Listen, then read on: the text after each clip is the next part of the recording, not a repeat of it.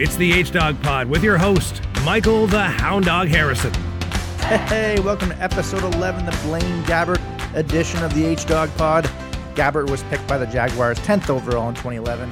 He wasn't a very good quarterback. Teammates actually would call him Blame Gabbert. It's easy to forget that he was actually named starter over Colin Kaepernick with the Niners in Colin's final year. Don't get me wrong, what the NFL did to Kaepernick was absolutely ridiculous and stupid. I'd want him on my team, but it does maybe give you a little bit of insight into why he wasn't signed. Although, of course, having said that, like I said, someone should have picked him up. Clearly, he was blackballed by the league for standing up for human rights, which was ridiculous.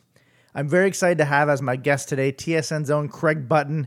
In fact, you could say I'm very, very gruntled, actually. No, that's a word. Trust me, look it up. Words are funny like that. Words that you normally hear one way and not the other. Like words like whelmed or shoveled or ruly.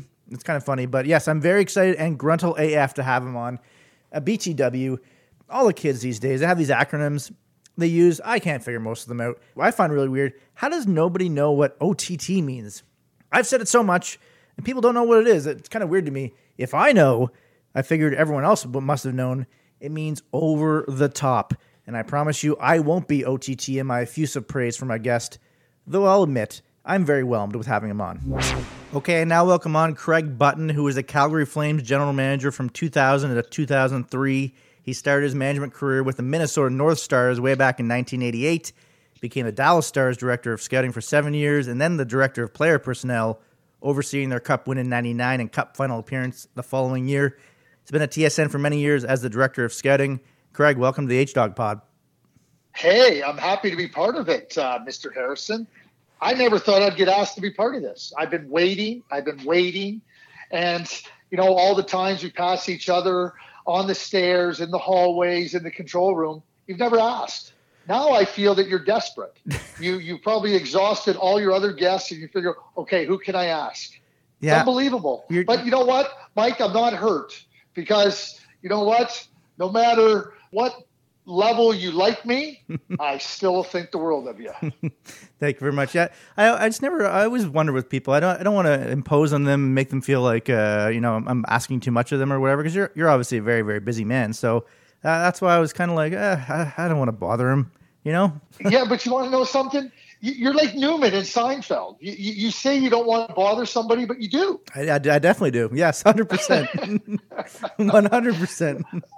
I would say, Mike, that's a nice try. You know what? I get it. It's okay, though. Well, how about this? We turn over a new, fresh page and we start fresh. That sounds good. I like that. I like that very much. I mentioned that you started with the North Stars in '88. Take us back to when you started with the management group and then your career after that. Well, Mike, it was interesting. Obviously, my father was in hockey. I was headed to a career in banking and international banking. That's where I was headed. Coming out of university, I graduated, and that's where I was headed. Jack Ferreira, who was the general manager at the time in Minnesota, had worked with my dad, and he'd been with the New York Rangers before becoming the general manager in Minnesota, and. He had asked a couple of times if I would do part-time work for the New York Rangers while I was in university. Well, I can tell you this, Mike. I was having too much bloody fun on weekends and whatnot to start going scouting. I wasn't going to be doing that. I was having a grand time in university, and my friends and I that I grew up playing hockey with, we used to go into these Molson beer tournaments, and we would play Fridays, Saturdays, and Sundays. And we it was all our friends, and we had a lot of fun. And that was something I wasn't ready to give up. So when he became the general manager, I reached out to him to congratulate him and just let him know how well he was and what his thoughts were. And he phoned me and he asked me if I'd be interested in doing some part-time work. And I said, well, here's where I was at. And he told me, he said, listen, Craig, he goes, I have lots of friends in the banking world. If you don't like it or it doesn't work out, I'll try to help you. He said, just give it a try. I said, okay. I tried. My dad thought I was nuts. He thought I was crazy.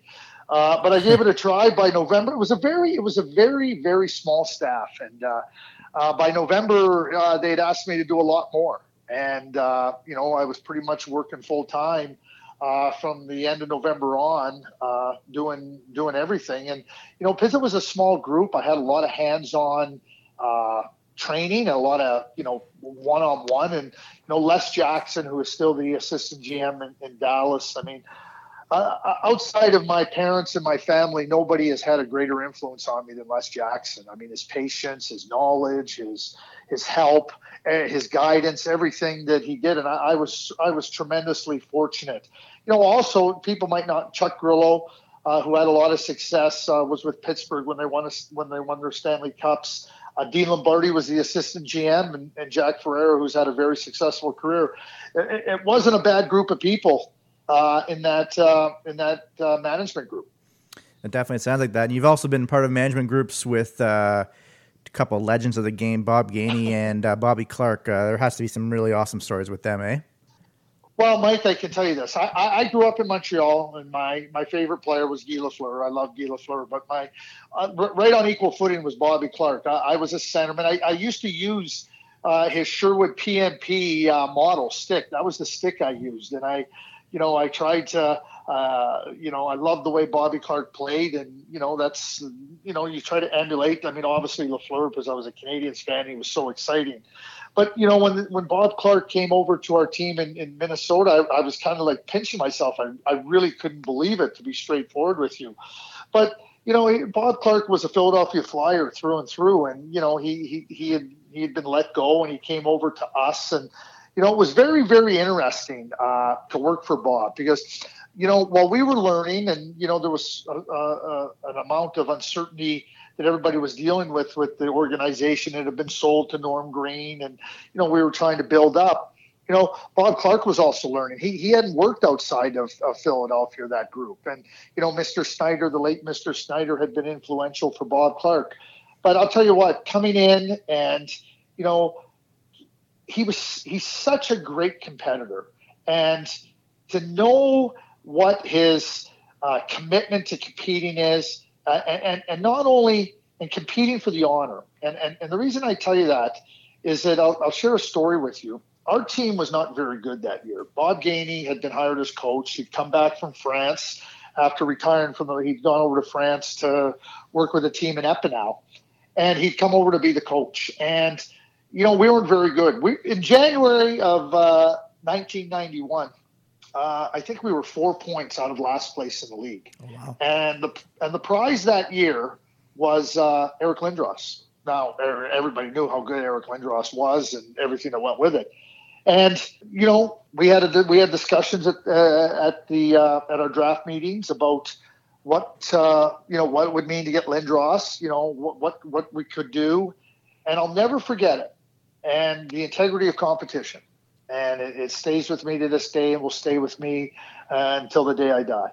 Bob Clarke said, there is no way as a team in the National Hockey League and as a general manager of the National Hockey League, we are ever going to do anything to violate the integrity of competition.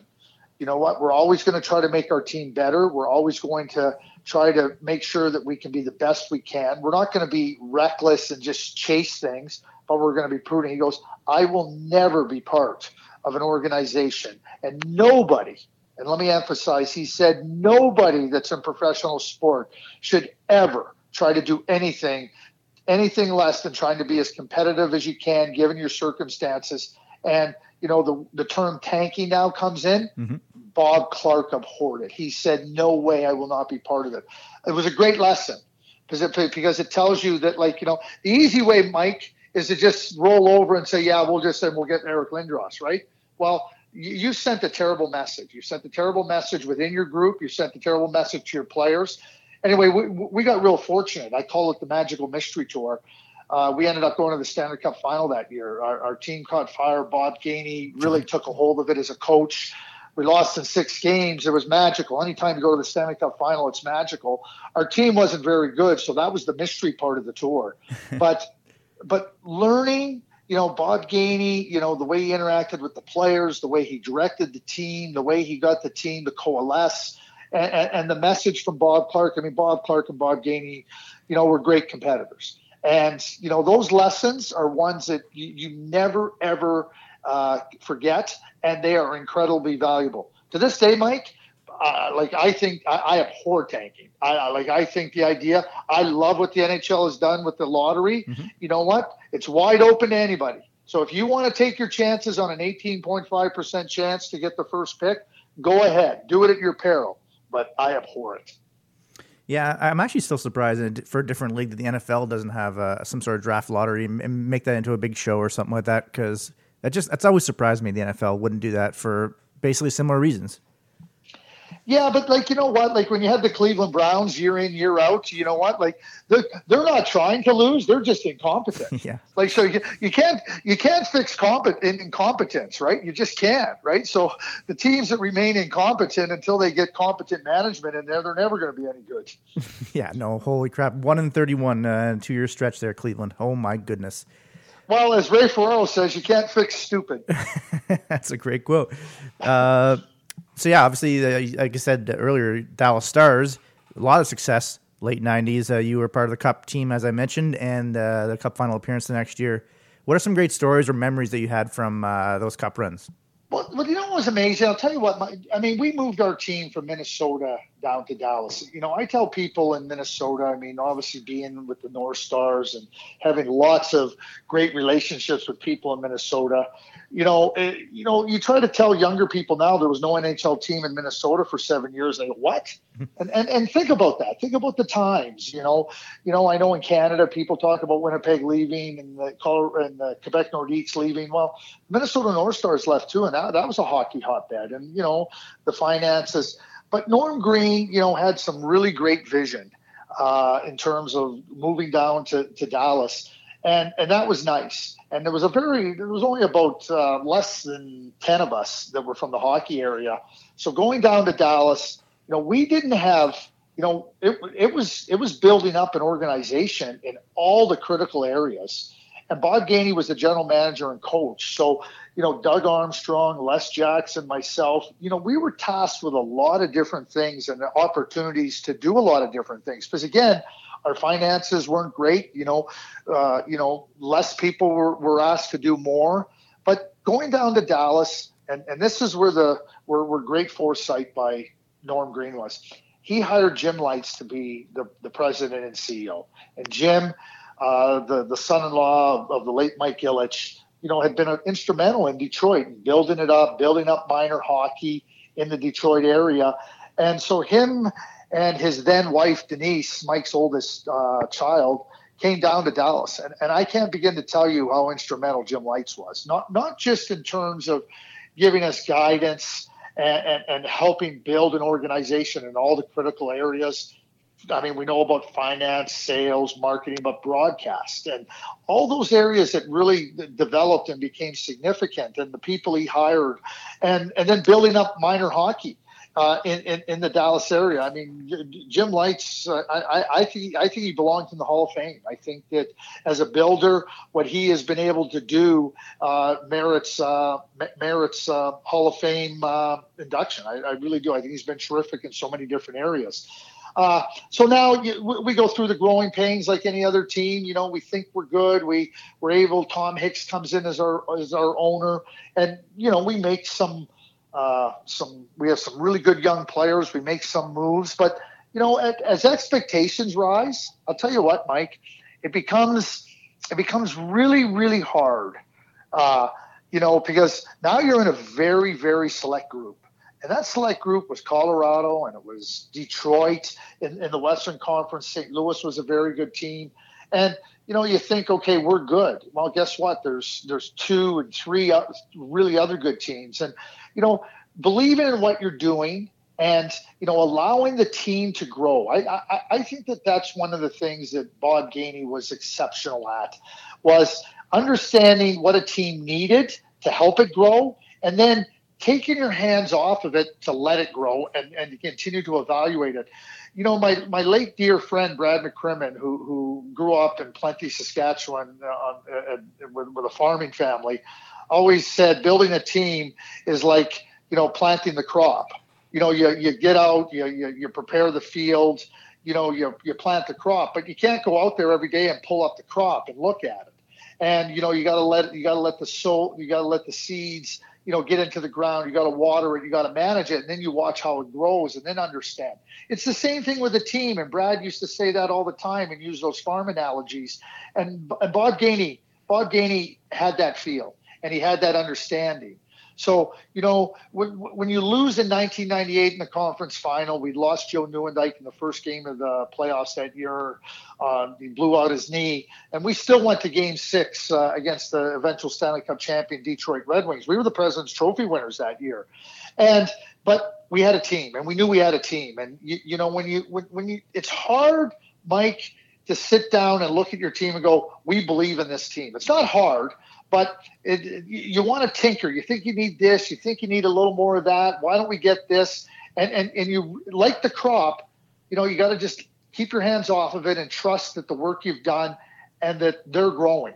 And that's exactly what that team did. And, from Ken Hitchcock and Rick Wilson and Doug Jarvis, the coaching staff, who really took that team and, allowed it to take ownership of itself. I think that's another unbelievable aspect of growth is the team took ownership of its own destiny. Yeah, they had guidance. Yes, they had guideposts. Yes, they had direction, but they took ownership of that team.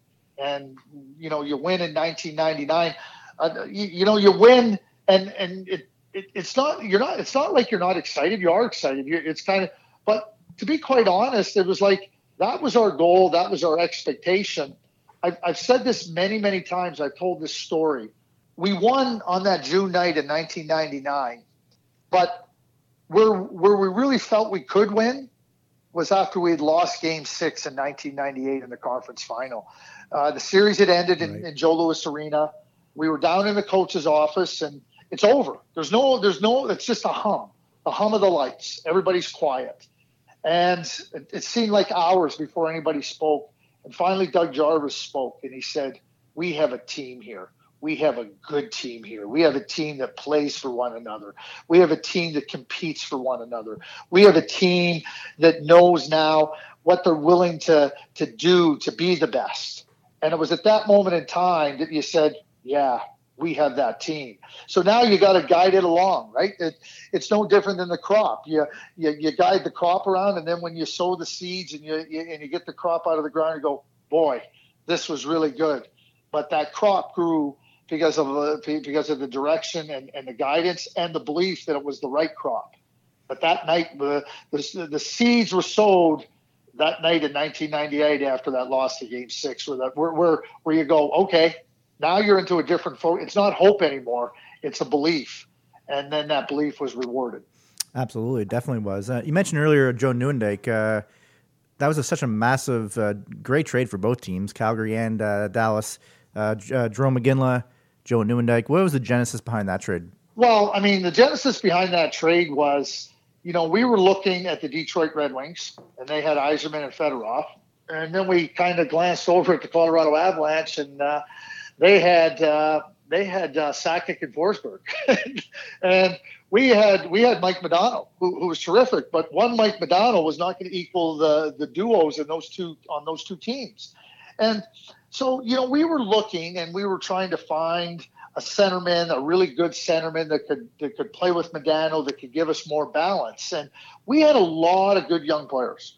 We had Modano, we had Darian Hatcher, we had Richard Mapachuk, we had Lagenbrunner, we had Jere Lehtinen. So we had a lot and we had drafted Jerome in the summer of 1995. So we had a really good young group of players.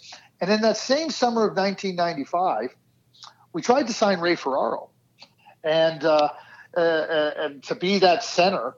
With the Dallas with our team and play with Modano, and and we made a pitch to him and made him an offer. He chose to go elsewhere, and so then the Joe Nieuwendyk scenario unfolded, and he was holding out in Calgary, so it was an opportunity for us to explore it, and explore it we did, and as we got deeper and deeper into it, Mike, we looked at it and said, okay, if we're going to be a good team, we are going to have to be able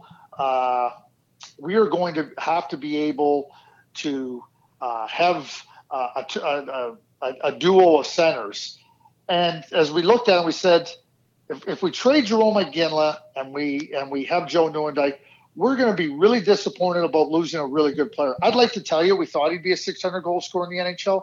That's not true. We thought Jarome was going to be a really good player and a really good power winger, and he was. But he's a Hall of Famer, 600 plus goals. He was much better than we thought he was going to be, and we thought he'd be very good. But we said, if we have we're going to be thrilled. We're going to have that 1-2 punch up the middle of the ice, but we're going to lose Jarome. And if we have Jarome and we don't have Nieuwendyk, we're going to be thrilled to have Jarome, but we're not going to have that 1-2 punch. And where are we going to get it? And remember, we had tried to get Ray, and then now we're in on Nieuwendyk. And Bob Gainey, again, was outstanding in this regard. He said, listen, we have a lot of young players, and you know what? Those players are looking for us to help them be better. Modano's looking for us to help to be better, and we know we have a star in him. We have a superstar in him. But how do we help him? And we keep Jarome. Can he help our team the same way Joe Nieuwendyk could? And the answer was very clear. No. And we needed to help our team at that particular moment in time. And that's why we made the trade. And we knew it would hurt either way we went, but we also knew what the best path was for our team and for our players. And, you know, that was key. And let me just say, Joe is a Hall of Famer. He was a great player, and he was phenomenal for our team. But I'll tell you what else Joe did. He came into our team, and he had this mature aura about him, about how he carried himself and how he went about his work and how he went about his business that was infectious. And I mean, Bob knew that, and you knew about Joe, but there was people that really understood that about Joe. So his impact on our team became so magnificent.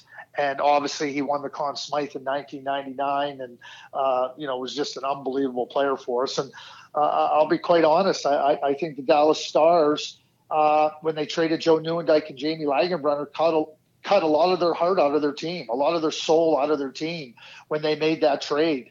And, look at what Joe and Jamie went and did in New Jersey. They won another Stanley Cup. They were players that, are the heart and soul of teams. And they were certainly a big part of our teams. But Joe was phenomenal. I want to add one thing to that. I mentioned Ray Ferraro, and I told Ray this many times because Gord Miller loves to get on. He always likes to say, he says, "Oh, well, you would have never won if you didn't make that trade with Joe Nieuwendyk." I said, "Gord, be careful." I said, "If Ray Ferraro would have said yes to us, we would have had Ray Ferraro and Jarome Iginla." I said, "So ask yourself this question: if we have Ray Ferraro and Jarome Iginla instead of just Joe Nieuwendyk, do we win the cup?" I like our chances. Mm-hmm. Mm-hmm. When you you're pretty much sewering a GM, and you're definitely going to win this trade, and you're going back and forth with offers, and you have the way better options here, and you're going to win the trade for sure. What do you do? Like, do you pretend like you don't like the trade, or what's the process there? Mike, I don't think you go into it trying to win a trade. I mean, like you want to do the best thing for your team. The managers are really sharp and astute. And, I think that the great Sam Pollock said many years ago, you better know your own player as best you can before you trade him, because you're never going to know the player you're getting better than the team that has him, better than the team that's trading him does. So, you can do all your work and you can do all your research and everything. You got to keep that in mind. And I know lots of people, we talk about winning trades, and teams make trades for different reasons. And, I think that you're trying to look at what you're trying to do with respect to a trade. And I'll give you two examples when I was in Calgary. Is that number one, when we traded for Craig Conroy, we needed some center icemen in Calgary when I came here. There was a lack of center icemen that could really drive play. And Corey Stillman, who had been a high draft pick and had played center in junior, but had been a winger in the NHL, we had asked him to try playing center. He was willing, he was smart enough, but his patterns of play in the NHL had moved over to that of a center, of a winger. And so it was really hard for him to make that adjustment that deep in. And Corey was a good player. So we explored different options, and we explored options with Mike Pekka that year, who was holding out in Buffalo, and with Craig Conroy. And, when we made the trade for Craig Conroy, I had a real benefit. I'd watched Craig Conroy play since he was 17. He was a prolific offensive player as a prep school player. He was a prolific offensive player at Clarkson. He was a prolific offensive player in Fredericton where Montreal had drafted him. He'd gone to St. Louis and become a really good third line, defensive forward. And that's just how it fell out for him. But I had all this background on him. We traded for Craig Conroy. The first question that got asked of me in the press conference was, where are the goals going to come from? And I didn't have it rehearsed, but I said, I'm not worried so much about goals. I'm worried about wins. And I think that Craig Conroy can help us win in areas that are really that become important to winning. And, I wasn't looking about giving up goals. I mean, the media might have looked at it and said, oh, boy, this is a bad move. You traded this for that. The same thing happened when I traded Derek Morris for Chris Drury and Stefan Yell. The whole idea behind that trade was Derek Morris was a really good player. He was a right shot defenseman. We had some defensemen. We were trying to build out that center ice. But at the same time, at that point, we were trying to add in some of that winning experience. Yell and Drury had both won Stanley Cups. I was trying to bring in two guys, not just one, to really surround Jerome McGinley, that young group of players, Robin Regier, and just try to support, with some of that experience of high success, Stanley Cup success. And there was lots of people that were interested in Derek Morris, as there should be. But I was very narrow in what I was trying to do in terms of acquiring those two players. And you know what? When you get narrow and you're starting to look at a very specific area, how you're trying to improve your team, you better get focused in on that instead of worrying about what are the media going to say or what's people going to say. Everybody's going to judge a trade. Ultimately, you get judged by how well your team does. And that to me, as a GM, is the only place I ever focused. It goes back to what I told you about Bob Clark and Bob Gainey. That was the only area they ever focused. You're a manager of a team. You're not a manager of individual deals. Right, for sure. And I want to bring up a player you had in Calgary for parts of 2 seasons, Martin St. Louis. Does a GM, do you lose sleep because he ended up having going on to have a Hall of Fame career for the Lightning? Does a GM, do you lose sleep just oh, what have I done and why didn't I re-sign him? Does it just every single day? Does it bother you, or how does that go? Because I would imagine if it was me, I'd be so upset. No, why? Okay, number one. Okay, I'll share a story that I've told many a times. Now, I came into Calgary, okay, and I'd watched Marty St. Louis for a long time, and I'll get to that part of the story, right? I think Marty that year, and I'd watched Calgary quite a bit because we were preparing for our first round opponent that year in the playoffs. So I had a pretty good feel for Calgary. I'd watched a lot of their games, right? And so, a potential first round opponent. They didn't make the playoffs that year, but we had to prepare for potential opponents. Anyway, that being said, you come into an organization, and just because you're in that organization doesn't mean you know the players. You can watch them and everything. And, you listen to everybody. Expansion that year, there was expansion. Columbus and Minnesota were coming in to the league, so there was expansion. The Calgary Flames were without a general manager for 2 months, and decisions had been made about their expansion list and everything. And so I came in. I could only take the job. I could only start acting on the job 48 hours or after our team was eliminated in Dallas. Well, we lost in double overtime in Game 6 of the Stanley Cup Final. Less than 48 hours later, our expansion list had to be in. Wow. That had already been decided. Okay. I came in. I talked to people that had been here, that had been part of decisions, people that knew the players. Nobody in this organization, nobody with the exception of one person, Tom Watt, said that they thought that Marty St. Louis was a player that could be, a good player, a good offensive player. Remember at the time we had Stillman, we had Val Bure, Mark Savard. There was a lot of other players there that had success. And if I recall correctly, I don't have it in front of me, Mike, Marty St. Louis had come off a 3-goal season, I think. He'd had 3 goals in 70 games, if I or 60 games. I don't have it in front of me, but it was something like that. But Tom Watt said, yep, 3 goals in 56 games. Yeah, that's what 3 goals in 56 games. So, and that's not a criticism or anything. But Tom Watts, he watched him in the minor. He thought he could be something. But nobody else, not one other person stood up and talked about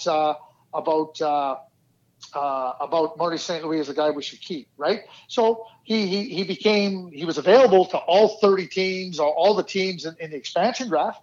He was available to everybody. He was available to everybody as a free agent.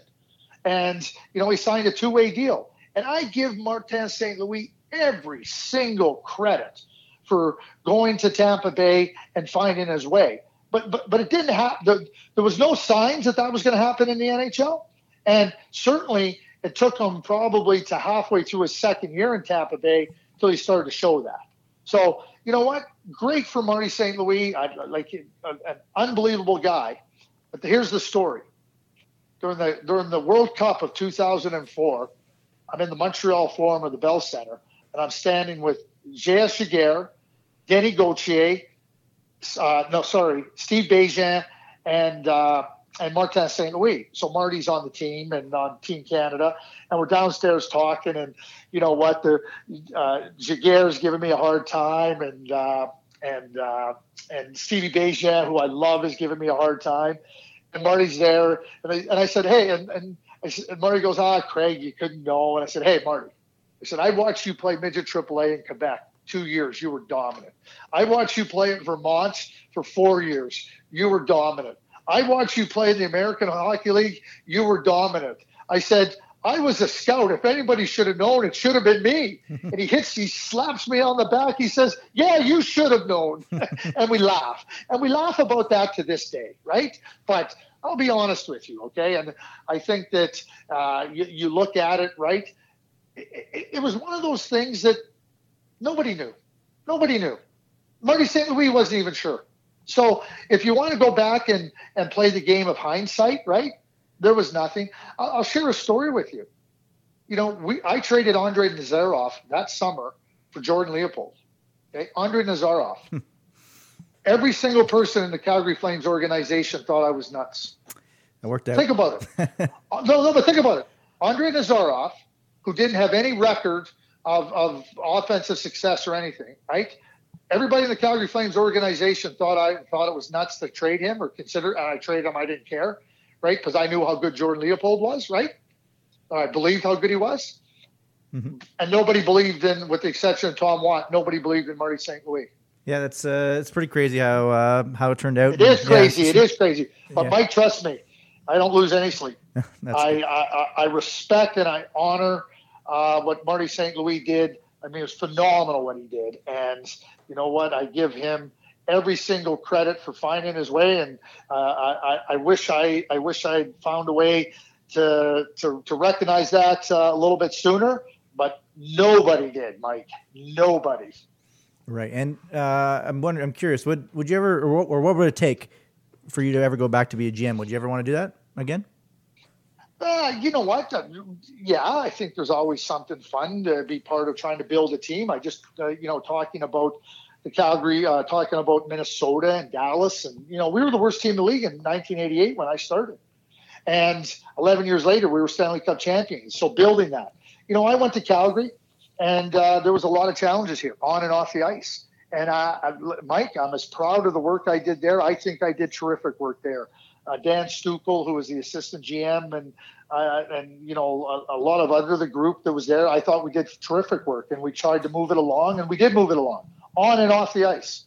But they were at a different point in time. They were looking for quick results. I had gone through a process of, build it right, build the first floor before you build the second.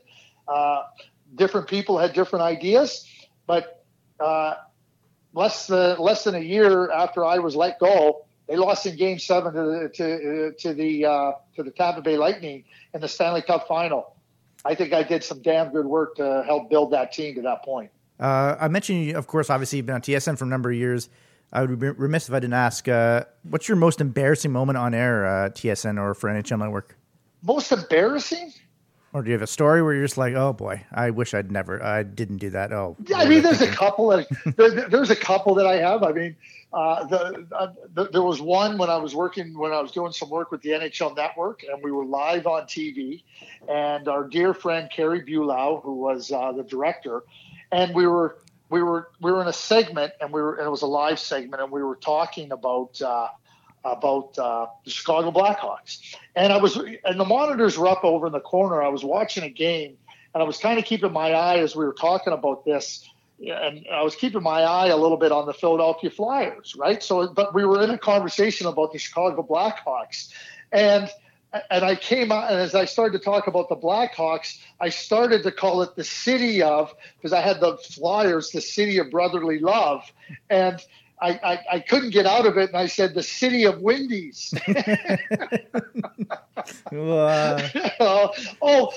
Kerry Bulow, I mean, she burst out in a laugh that was like hilarious. I mean, we started to laugh, and obviously we, for the final show, we retaped it, but that was live TV. And I mean, we laugh about this to that day. We laugh about that to this day, the city of Windies, how you just get a little bit taken off. And there was another time on the NHL Network where I didn't realize we were live, and I think we went live real quick, and I was on with Kevin Weeks, and so we started off and we started off and we kind of fumbled. I fumbled. I said, okay, let's do that again. And Kevin goes, well, we're live. How about if we do it after? Oh, no.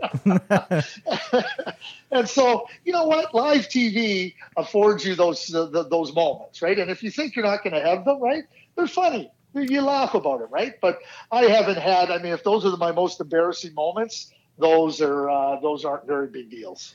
One of my favorite moments I ever did was I'm behind the scenes doing graphics for That's Hockey Tonight years ago. Now I'm, of course, on Jay and Dan, but I was working with my good friend Matt Doherty, and it was the Devils-Kings Cup final, and we did a graphics board on the stats board about how great the Devils were, or something like that. And I like to come up with the funny titles, the pun titles, and so I came up with The Devils in the Details, about how great they've done in the playoff run. Right. And, of course, in The Devils in the Details, we spelled the word details wrong. Just the irony of the Devils in the details, and we got the details wrong. That was, we still laugh about that one because it was just a colossal error. We just had and there's another one I saw. It wasn't me, but someone wrote Canucks goat lending problems. Instead of goaltending, they mixed the L and the T up. And goat lending problems. That was one of my favorite ones as well. Live TV, it's a lot of things, different things can happen. And that's exactly right.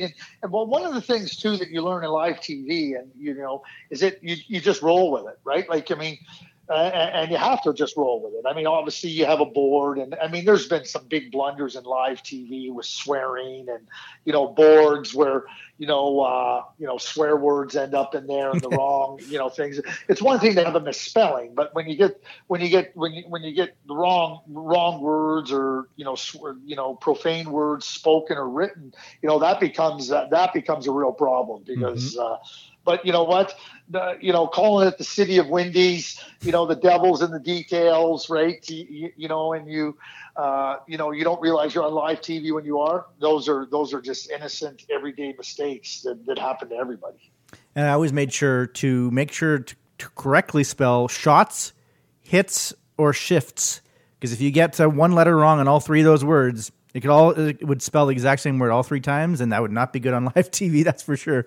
Oh yeah, for sure. I mean, I was doing broadcasts one year at the World Junior with Dave Randorf, and there was a player by the name of Fuchs playing for Switzerland, Fuchs, right? And Dave and I mean, we just sat there and we said, at some point in time, one of us is going to slip. There's just he was a good player too. Like it's not like he was an extra player.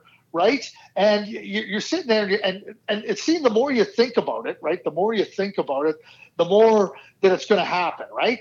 And fortunately for us, it never did. But boy, did we ever think it was going to happen. And actually, it kind of happened in a little bit where it was me that started off and I was going to say, and I stopped and he laughed, but then I got to Fuchs. But, as you start off and whoa. Fuchs has the puck, right? And, but it was that close to coming through, right? So. Yikes. I've got literally like 173 more questions I want to ask you, but I don't want to take up too much of your time. But fast forward to present day, the uncertainty, obviously, with the coronavirus and everything going on. NHL, obviously, along with other leagues, have been shut down or postponed the last couple of weeks. What would be your ideal NHL structure going forward for the playoffs for this season and next season, obviously dependent on what happens in the next couple of months? Well, and I think you said what depends, what ends up happening with respect to this virus, and trying to make sure that it's, number one, under control, and that the effects of it are minimized to the greatest extent possible. Mike, these are uncertain times. Nobody knows how to deal with it, right? And there's no manual for dealing with these types of things because we don't have a time frame. But that being said, I'm gonna bounce off of what the commissioner of the National Hockey League, Gary Bettman, said.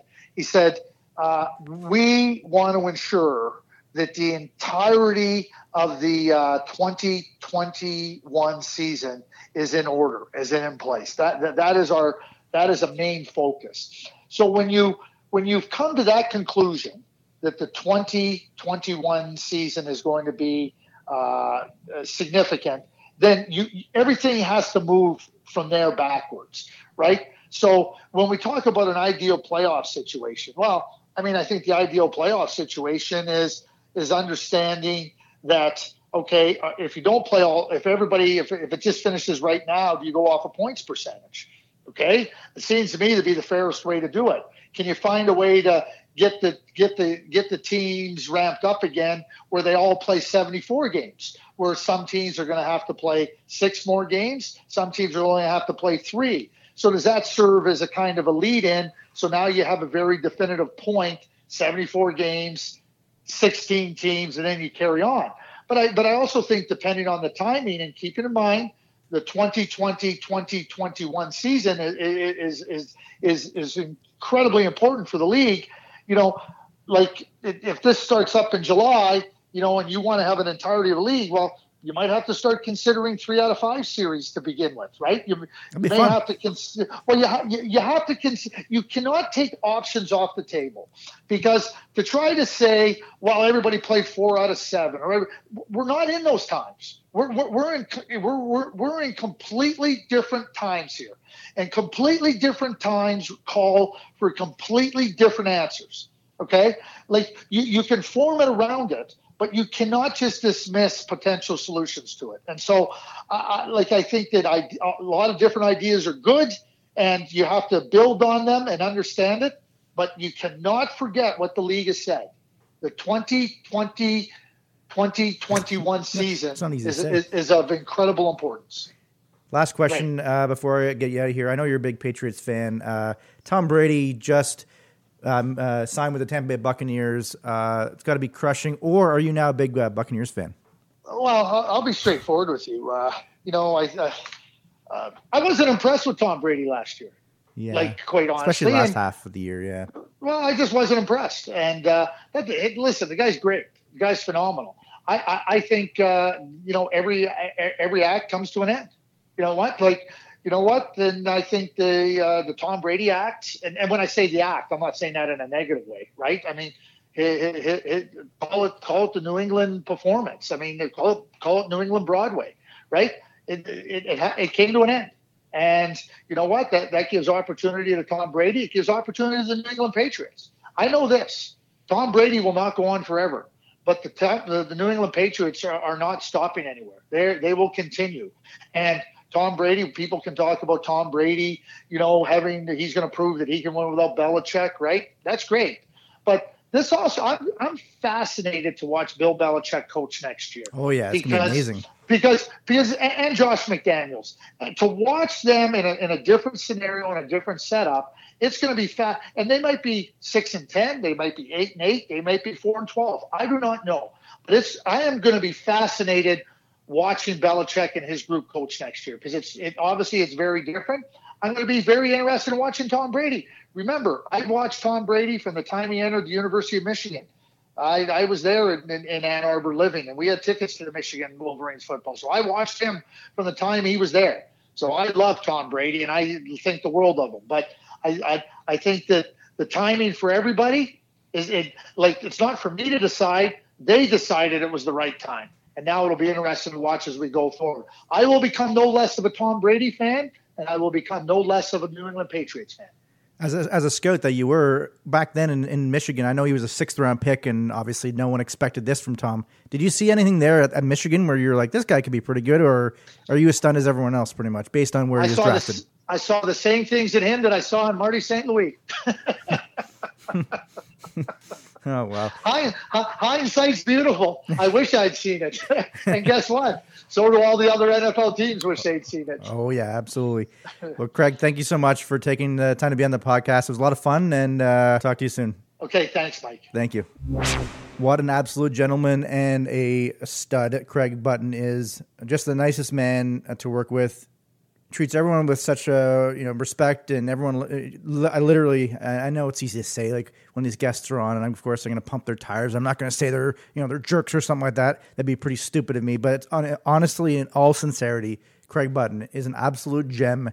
Everybody loves working with him, and so thankful he took some time to talk with us because, like I said, I would have loved to have asked so many more questions of him because he's such a great, eloquent talker. Didn't want to take up too much of his time, but I definitely would love to have him on the podcast in the future, and I will make sure to ask him again because he was phenomenal. Thank you so much for listening to episode 11 of the H-Dog Pod. Bang.